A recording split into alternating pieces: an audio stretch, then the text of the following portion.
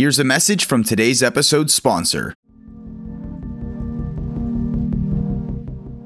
Life is full of transitions, even with the ownership of your pharmacy. You may be thinking about succession planning, retiring, or buying another pharmacy. Well, the Cardinal Health Pharmacy Transition Team has you covered. We provide consultation to all community pharmacies. The sooner you can form your plan, the better. We are here to help your pharmacy learn more about opportunities for buyers and sellers, become informed of your financing options, and leave your patients and employees in good hands.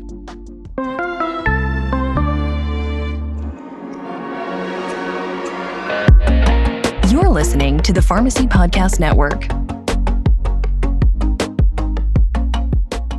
This is the Pain Pod. You want to see pain? Look at these.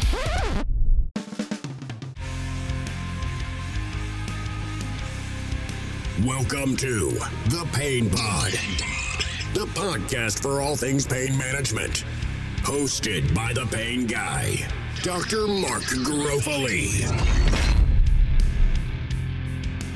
We'll be collaborating with numerous pain management experts, talking about substance usage disorders, the latest treatment modalities, and most important, focusing on the pain of our patients as leading providers of pain care.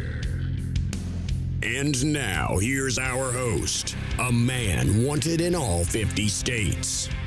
A suburban city-like mountain man. Without the beard. From the hills of West Virginia. And certified in weapons of mass destruction response. It's Dr. Mark Garofoli. Welcome back, everyone, to the Pain Pod. This is, of course, yours truly, Mark Pain Guy Garofoli, trademark pending. But I just want to welcome everyone back to the Pain Pod.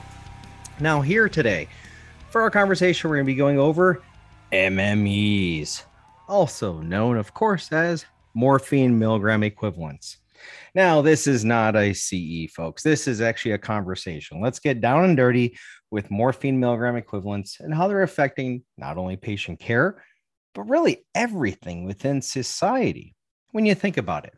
Now, to do so, I think we need to go, well, a little bit more within society, a little bit outside of healthcare, but related to healthcare when we're talking about morphine milligram equivalents, or at least when we talk about MME.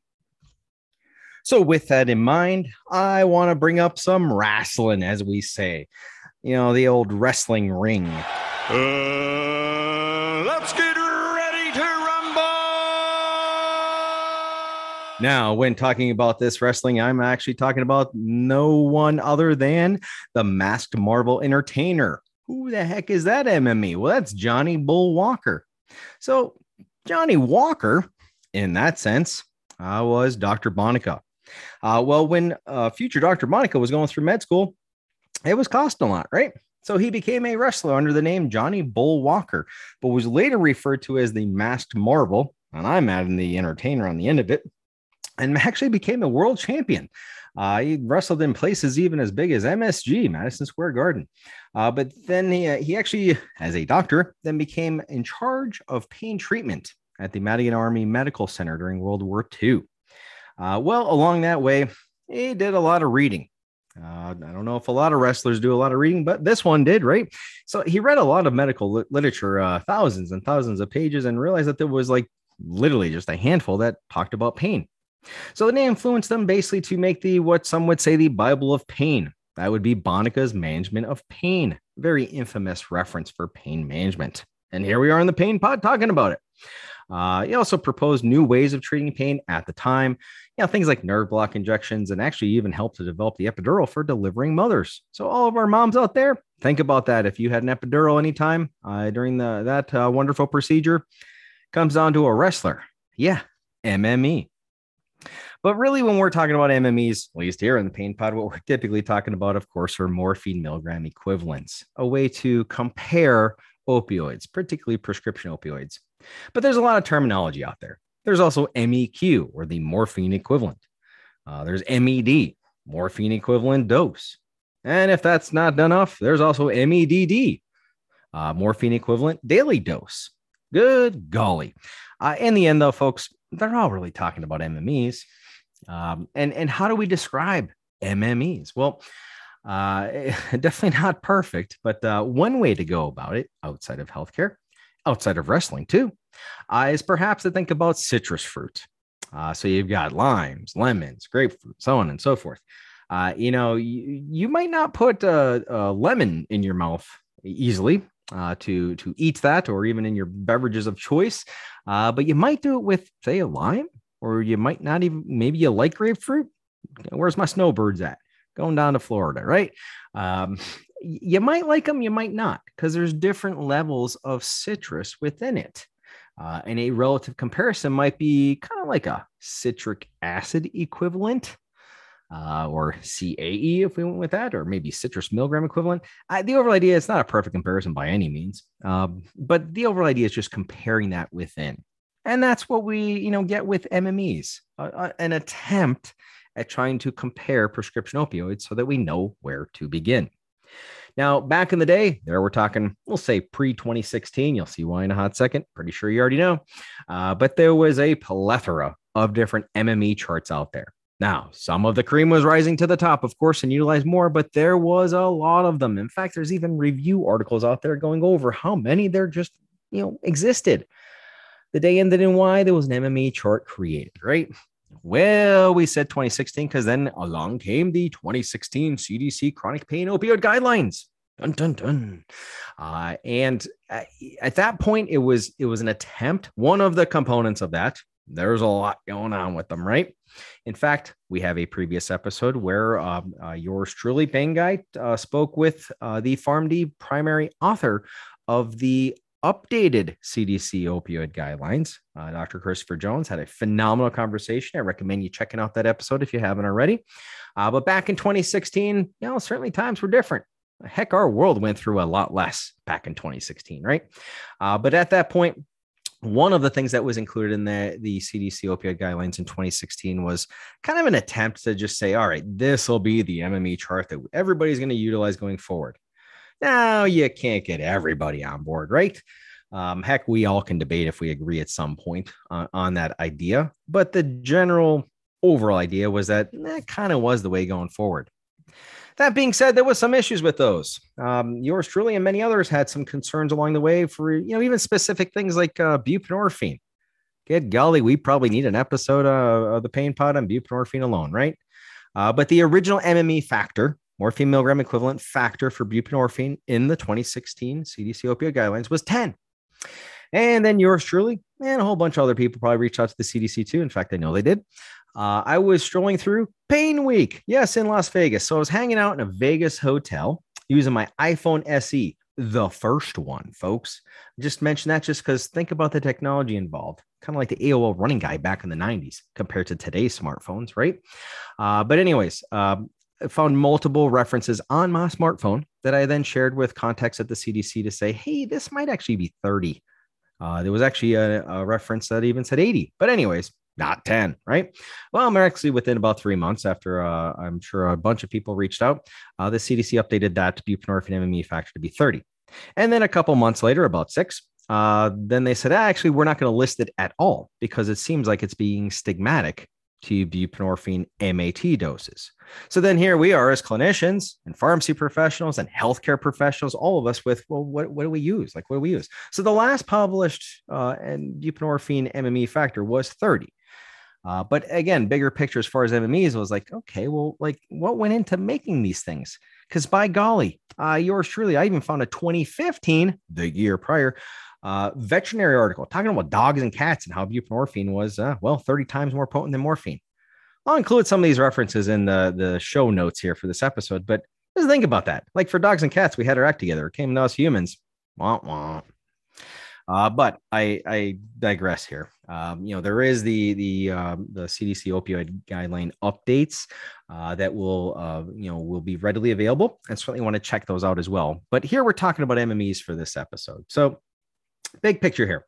Well, it's MMEs, morphine milligram equivalents. So morphine MME factor is, you guessed it, 1. So is hydrocodone. Well, by golly, morphine and hydrocodone, we already know are 1, right? You're 90% of the way there for what are the most commonly utilized prescription opioids in our country. Then you probably want to realize that oxycodone is a 1.5. Now we're really talking the vast majority of opioids at that point. But then, all right, we have 1 for morphine and hydrocodone. We have 1.5 for oxycodone. What about tramadol? Is that like in the drinking water or something? Because its MME factor is just 0.1. But hold up, folks. Yes, it's all about the dose. It's really all about the dosage. It's MME factor multiplied by the milligrams. In like a hot second, we'll go. I'll bring up a case to kind of drive that home, perhaps, or at least a situation. Otherwise, MMEs to talk about here for methadone. It's exponential, actually, or at least increasing. For doses of 1 to 20 milligrams, it's 4 as an MME factor. For 21 to 40 milligrams, it's 8. For 41 to 60, it's 10. And anything 61 or above is 12. That ain't confusing. My golly. I mean, even if I had it visually in front of you, you're probably like twiddling your thumbs thinking, good golly. Well, even if you went with 4, stuff's going to increase pretty quick, right? What about the patches? So like fentanyl patches. Here's the way I talk about MMEs with fentanyl patches. As long as you're utilizing them as FDA approved, applying every 72 hours, every 3 days. What you want to remember is that the lowest available patch is 12.5 mics per hour, or 12, as some would say.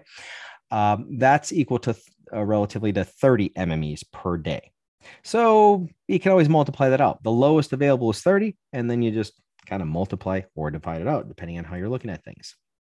Let's jump into a couple situations, dare I say cases, but let's say you got a person who's utilizing oxycodone 40 milligrams twice a day. How many MMEs? I mean, this is like 6th grade, maybe 4th grade math, but boy, we all, present self included, we all get too lost in the weeds sometimes. But anyways, I did say oxycodone 40 milligrams twice a day. So oxycodone, it's 40 milligrams twice a day. That's 80 milligrams in a day, right? We got that so far. 80 milligrams times the MME factor for oxycodone of 1.5. So 80 times 1.5, $1.20. So oxycodone 40 milligrams twice a day is 120 MMEs per day. And by golly, isn't that well above the CDC cautionary levels? You bet your bottom dollar it is. 50 or 90, $1.20 is well above that, right? Yet was or is it common to observe utilization of oxycodone 40 milligrams twice a day, plus or minus other things? Very interesting for applicability, of course. Let's think here of we'll lay off of the oxy here for a moment, but we'll say morphine and hydrocodone. So morphine, we'll say 30 milligrams twice a day, along with hydrocodone, acetaminophen, 10-3-25. We'll say like 4 times a day as needed. And we always calculate without the as needed, right? So morphine 30 twice a day. Well, that's 60 milligrams a day, right? Times the MME factor of 1. Boy, that was easy. Well, 60 times 1 is 60, right? Bank that in your head. Hydrocodone, acetaminophen, 10-3-25, 4 times a day. So it's 10 milligrams, 4 times a day times 4 is 40. MME factor is still 1, so it's 40. Pull out that bank. So it was morphine 60 MMEs a day, hydrocodone 40 MMEs a day, for a total of 100 MMEs per day. The reason I'm going over this, and a podcast might be just darn right perfect for it, is to really drive home the idea of, what my dad, a roofer, used to teach me is to be able to do math in your head. Now, in healthcare, we want to double check things. Don't get me wrong. And heck, if you're on a roof, you want to double check it too. But anyways, the overall idea is to be able to do these things in our heads with double checking. Now, I harped on it. Let's do 1 or 2 more scenarios, cases, whatever here. Tramadol. So the MME factor is 0.1. I mean, gosh, less than a decimal even here. But you got to think about the products that are available too. So like, what's a common, utilization dosage? Tramadol 50 4 times a day, right? So that's 50 times 4 times a day is 200 milligrams in a day, right? Well, 200 times little old 0.1 MME factor yields 20 MMEs per day. Whoa, that escalated quickly. Boy, that escalated quickly. You're darn right it escalated quickly. And that's because we always have to respect its milligrams times the MME factor. So even little old tramadol there, the mixed action opioid, can have its concerns. All right, let's amp up a little bit more here. What about, when we jump into the realm of opioid use disorder, opioid addiction, there's your buprenorphine with or without naloxone products. Very common, utilized, at least an observation, dosage would be, say, the 16 milligrams a day. So if somebody's using 16 milligrams of buprenorphine a day, how many MMEs a day is that? Well, the MME factor is 30, last published, right? 16 times 30. I'll do it for you, folks. It's 480. 480 MMEs per day. Is that above 50 or 90? Silliest thing you're going to hear today or this month, right? Of course it is. But what was the dose of the heroin that it's aiming to help with for replacement? We don't know, right? And we wouldn't know because it's illegal drugs at that point. So tolerance factors in. Every patient-specific factor comes into play. But big thing to keep in mind as well, too. All right. So what's it all mean in the end, though? Like what is, when we're looking at these morphine milligram equivalents or MMEs, what are we really trying to analyze here? Well, overdose risk is what comes into play. There's a handful of studies out there that actually look at the relationship of the prescribed opioid dose in MMEs and the overdose risk. There are really about 4 of them. I'll include them in the notes for everybody, but one of them, basically from 2010, so a good number of years ago now, is well known for talking about how, well, if somebody is utilizing 100 MMEs per day or more, that there's more than a 10 times risk of overdose for whatever reasons. It's actually about 11 times. But that's not talking about death. There's actually approximately triple the overdose death risk just based on the prescribed opioids alone, or at least the prescription opioids, got to check the source, alone. Now, that can lead to some profound conversations for you with, healthcare interactions as well, and even in the community. But I caution folks, you always got to remember, one of the scariest things that I saw last Halloween season, right? It was one of those jack-o'-lanterns. You know what it had on it? Nah, not some kind of spooky guy. It had the words inferring causation from correlation. That was it. There's a lot going on in the world. You got to remember that there's a lot going on for patients, for everyone in society as well, too. So, these MMEs come with their limitations as well, too. There's a good number of potential limitations when it comes to morphine milligram equivalents. Let's briefly here talk about a handful. So first and foremost, obviously, patient variability. Folks, we're all human. We're all different. I mean, we got to take that into account of the approximations of all of these things, right? Whether it's genetics, pharmacogenetics, age, height, weight, renal function, hepatic function, other medicines, conditions, you name it, we're all different. And we got to take that into account.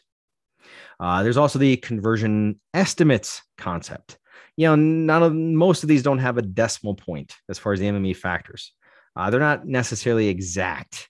You got decimal points when you got something like tramadol being 0.1 or, codeine being 0.15, so on and so forth, but they're general estimates along the way too. And also, what about the old dose response curves? Typically we're talking about respiratory depression or death as the response for the dose response curve, but was it really, we're usually looking for analgesia or, reducing pain, improving function overall. So which one is it? What about also the bioavailability variability amongst various formulations? A lot of times we're seeing, for some of them like buprenorphine, they're very specific to the formulation, but in others, it's not always.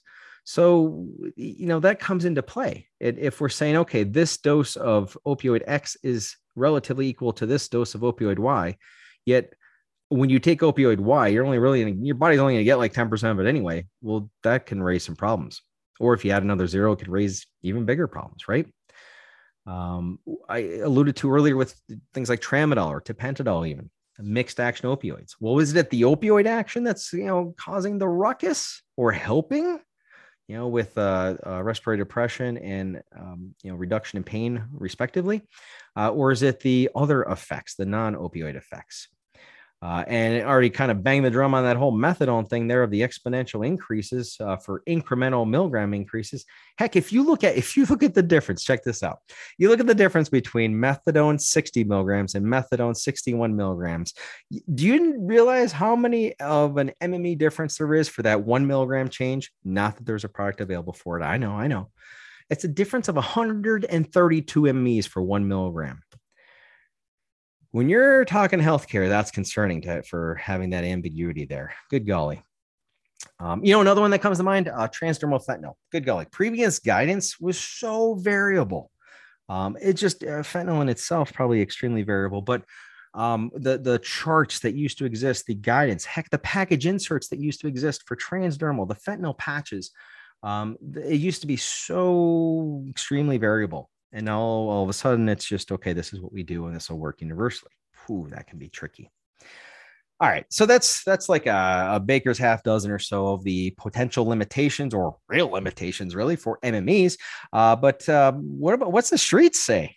Let's go outside of healthcare here. It's all part of the overall supply chain for the opioid crisis that we live in. What about morphine milligram equity? That's what I'd call this other situation. So what if you got, a scenario where someone's being prescribed oxycodone 40 milligrams twice a day, oxycodone 10 milligrams every 6 hours as needed. So you got your long acting and your as needed or short acting version. Bottom line is you got about oxycodone 120 milligrams a day in that scenario. So just go with me on that. 120 milligrams a day of oxycodone. What do you think that's worth on the streets? Whoa, that came out of nowhere, right? Cash money. All right. So when looking at the cash money version of things, oxycodone 120 milligrams times the MME factor of 1.5 would make it 180 MMEs per day, right? What about the street price? Well, street price was observed to change right around 2016. Ding, ding. I wonder why. To be instead of $1 a milligram, it changed to about $1.50 a milligram. So 120 milligrams a day of oxycodone times $1.50 a milligram is $180 a day. How much a month, you ask? $5,400. How much a year is that, you ask? $65,000. So if someone were to divert, misuse, abuse, sell, which we obviously realize happens every day, not always by any means, but the possibility for that, oxycodone 120 milligrams per day could net $65,000 a year in those technically 2 prescriptions just in one. Think about that. Even if the math is significantly off, wowzers. And again, that came into play of just we're talking street here. So certainly a little bit different than within healthcare by all means, but we've got to look at the totality of the situation for our overall opioid crisis. And in the end, folks, I do it all the time and I'll do it again. I'll paraphrase Paracelsus. It's all about the dosage, baby. Yeah, he said it, father of toxicology. He's like, solo dosis facit venenum, fancy Latin, right? It just means that the dose makes the poison, not the product. So where can we go in the future with these MMEs? A great question. How do you determine the MME of a new opioid? Whoa. How do you go about that? Is it receptor affinity? Well, the magnetism to a receptor, it doesn't necessarily net the actual effect, right? Do you have trials head-to-head with morphine to go with that? Or maybe head-to-head trials with at least the same structural class, like say the phenanthrines of opioids? What about when it's mixed action? What about the different formulations? As new prescription opioids come to market, like truly new, novel prescription opioids come out, this is a looming question. But perhaps we can just go with, it's good for the goose, good for the gander. Maybe we could utilize this MME concept in more than just prescription opioids and more than just, citric acid fruits and whatnot.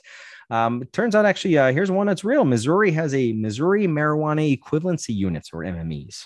Check it out. I'll include it in the episode notes. But it's looking at the marijuana equivalency units these days.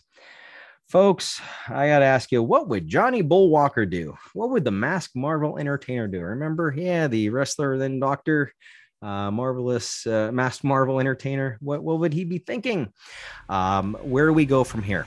It's we've got a scenario of in pain management, best of times, worst of times, like Charles Dickens would say. But really, in the big picture, what is better? We've got to figure out how to get our ducks in a row when we're talking about the comparison of prescription opioids, if we should do that in the first place. But if we don't, then what do we utilize? To MME or not to MME? That is the question. So, folks, I look forward to our next episode of the Pain Pod. Until then, stay classy, and I certainly wish you a great day every day. If you'd like to join Mark on the Pain Pod, send us an email to publisher at pharmacypodcast.com. And make sure to share the show and subscribe on your favorite podcast directory. Thanks for listening.